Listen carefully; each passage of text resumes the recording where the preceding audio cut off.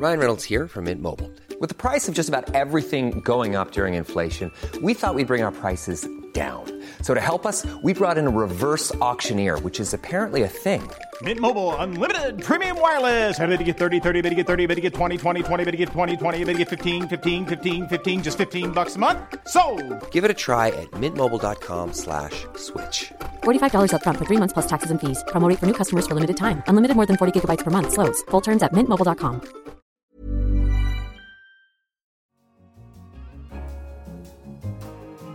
In London, this is The Economist with Tasting Menu, our highlight show. And we're presenting a selection of the most delectable morsels from this week's coverage. I'm Anne McElvoy, head of Economist Radio. This week, we have yogic tycoons in India, subpar propaganda in Venezuela, and sinister surveillance programs on the net. Also, while this will be a Trump-free edition of Tasting Menu, do go download last Friday's The Week Ahead and test your knowledge against The Economist's US team in our 100 Days of Donald Trump special. Now, these two are looking slightly nervous, like highly strung race horses in front of me. It's tense, it's very tense. Sanctuary Cities. So you're only going for one? It's fake news. Don't you think, John? That's our first sign of fake news. I think we've been stitched So up. I think we're quibbling over It's the mainstream media. It's the mainstream media. Yeah. But first, how to have a better death was our cover line this week, as our leader argued that the way we die has been changing rapidly. Until the 20th century, the average human lived about as long as a chimpanzee. Today, science and economic growth mean that no land mammal lives longer. Yet an unintended consequence has been to turn dying into a medical experience. Most deaths in rich countries follow years of uneven deterioration. Roughly 2/3 happen in a hospital or nursing home. What's more, the lead up to death is rarely peaceful. They often come after a crescendo of desperate treatment. Such zealous intervention can be agonizing for all concerned. Some patients choose aggressive courses of treatment. But too often, patients receive drastic treatment in spite of their dying wishes, by default, when doctors do everything possible, as they have been trained to, without talking through people's preferences or ensuring that the prognosis is clearly understood. The solution? More palliative care is needed. Until recently, it was often dismissed as barely medicine at all, mere tea and sympathy when all hope was gone. Recent studies have shown how wrong-headed that is. Most doctors enter medicine to help people delay death, not to talk about its inevitability, but talk they must. These conversations have become rarer, but our leader argued that they're essential to good care. As death has been hidden away in hospitals and nursing homes, it has become less familiar and harder to talk about. But honest and open conversations with the dying should be as much a part of modern medicine as prescribing drugs or fixing broken bones.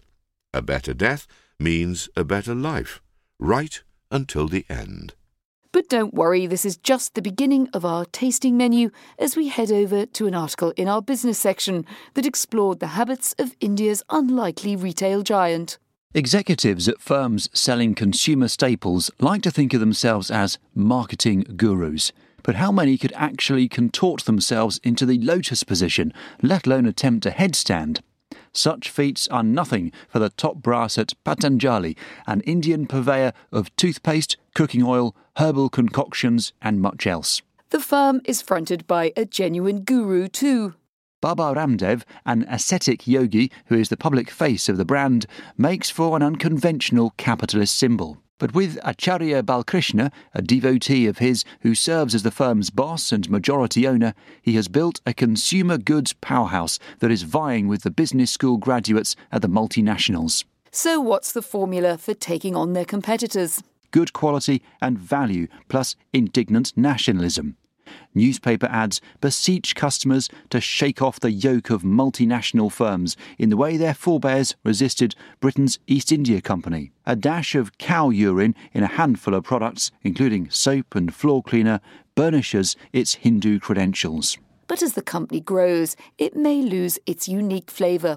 Skeptics think the company is as big as it can get without becoming more like the multinationals it decries. Patanjali may also find its margins nibbled at by imitators. Other spiritual leaders have noted Patanjali's success.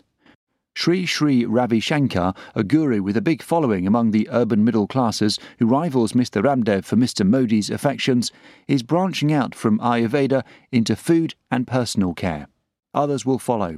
It does not take a marketing guru to figure out how easily followers can be turned into shoppers.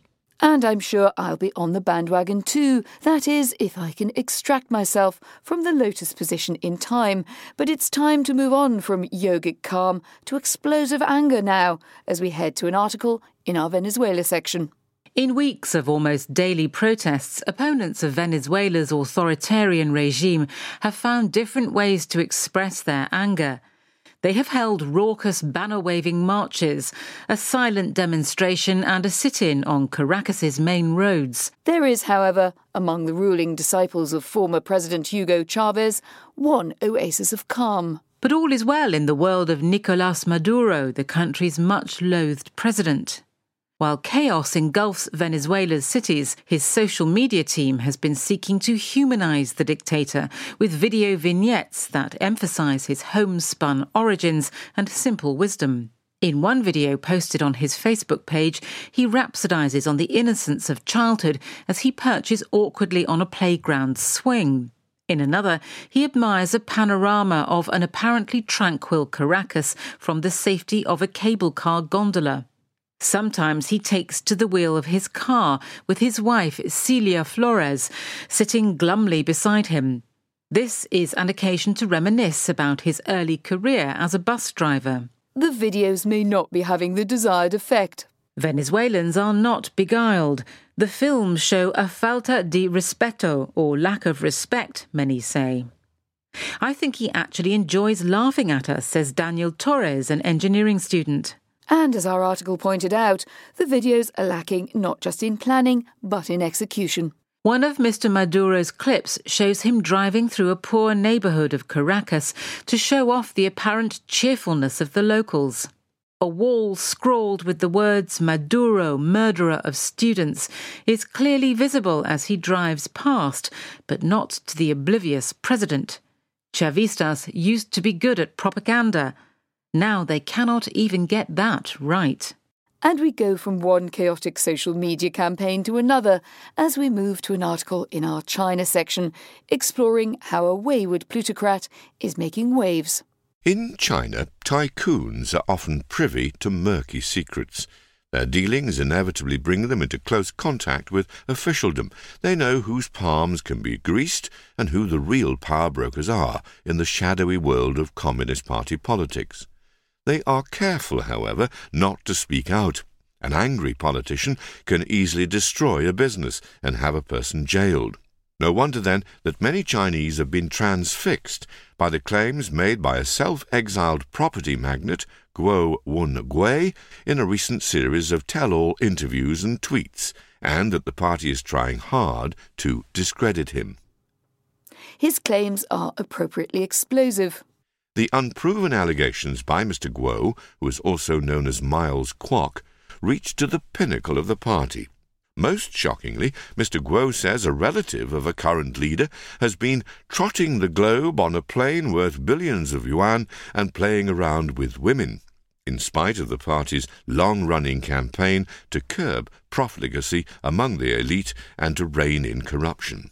So might Mr. Guo be growing gone in short order? The Foreign Ministry said last week that Interpol, an international body for police cooperation, had issued a red notice to members that Mr. Guo is a wanted man. He may even have incurred the wrath of China's president himself. Mr. Guo's outburst comes at a sensitive time for the President Xi Jinping, who is preparing for a party congress late this year, a hugely important opportunity for him to install his allies into the most important jobs. He does not want his efforts to be impeded by anything that could undermine his authority. But Mr. Guo is still tweeting and Chinese social media users are still reading. FreeWeibo.com, a website that automatically monitors censorship of Weibo, a Twitter-like service, shows that Mr. Guo's name is the most searched-for term on the social media platform. If he keeps on talking, it will be hard for Mr. Xi to knock it down the rankings. Of course, Twitter isn't the only place you can find out about the goings-on of international governments. There's also Economist Radio, as we take a quick look at what's been on our slate of programming this past week. Our Money Talk show took a look at what the ongoing French election means for business. If you chat to business leaders, as I've been doing, and just ask them the question to imagine the possibility of a Le Pen victory, just as Trump and Brexit came along, they all go a little bit pale, and then they describe chaos and emigration and people running for the hills. And in the following show, Babbage reflected on a big week for the prospects of the flying car. So Uber X, Uber Pool, Uber Black, and now Uber Chopper.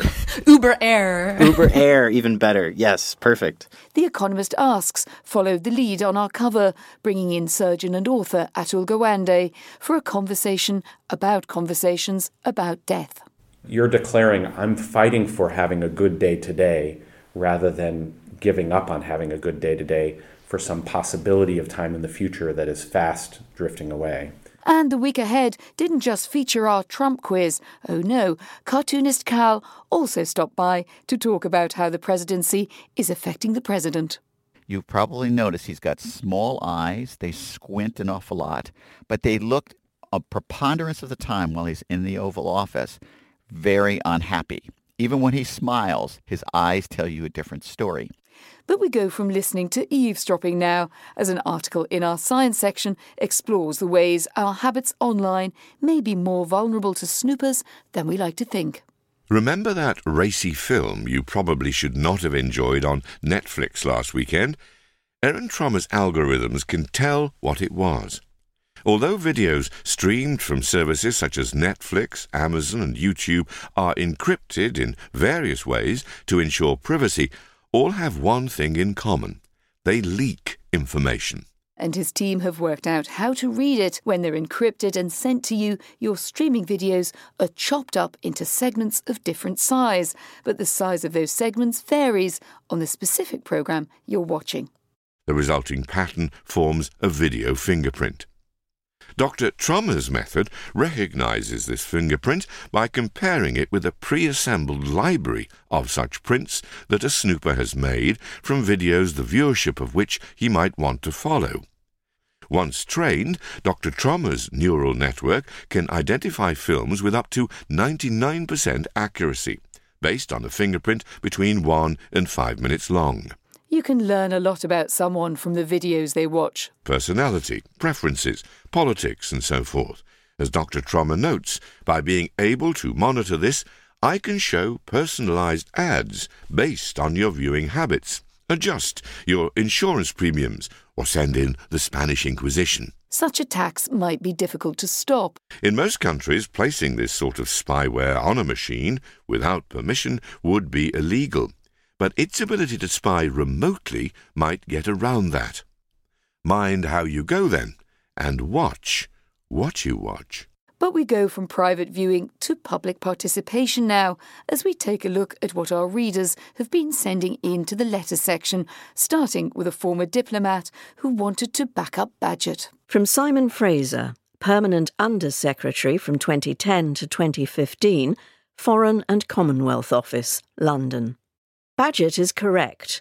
Britain needs a reinvigorated foreign policy led by a stronger Foreign Office. That will not be achieved with Potemkin diplomacy. Fortunately, Britain still spends a lot on international action, but only a fraction of it on diplomacy, less than on pensioners' winter fuel allowance.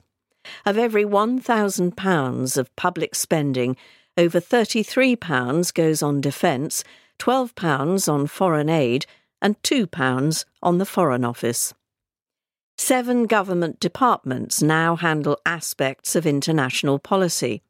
To avoid fragmentation, the Foreign Office should coordinate international policy, as the Treasury does domestic economic policy. On Badgett's question about who is the best person to lead this, I plead the fifth. And a piece about parking in last week's issue sparked a number of lively responses. Todd Colby in Florida wrote in to explain his predicament. I would be more likely to join a carpool or take public transport if I knew that my fellow co-workers and I were going into and out of the office at the same time. The erosion of the traditional 8-hour workday is one reason why people don't share rides. We don't know exactly when we'll be heading home at the end of the day. While another American reader explained a novel solution to an individual's parking problem. From Jürgen Pape, Granville, Ohio. Praying to St. Anthony may work for some when trying to find parking. Others ensure a slot by filling spaces with fake fire hydrants that they conveniently keep in their cars. Which reminds me, I should finish this before I lose my space. We'll be back next week with another edition, but in the meantime, do stay in touch with us. You can tweet us at Economist Radio or send us emails, radio@economist.com. But that's it for this week's tasting menu. In London, this is The Economist.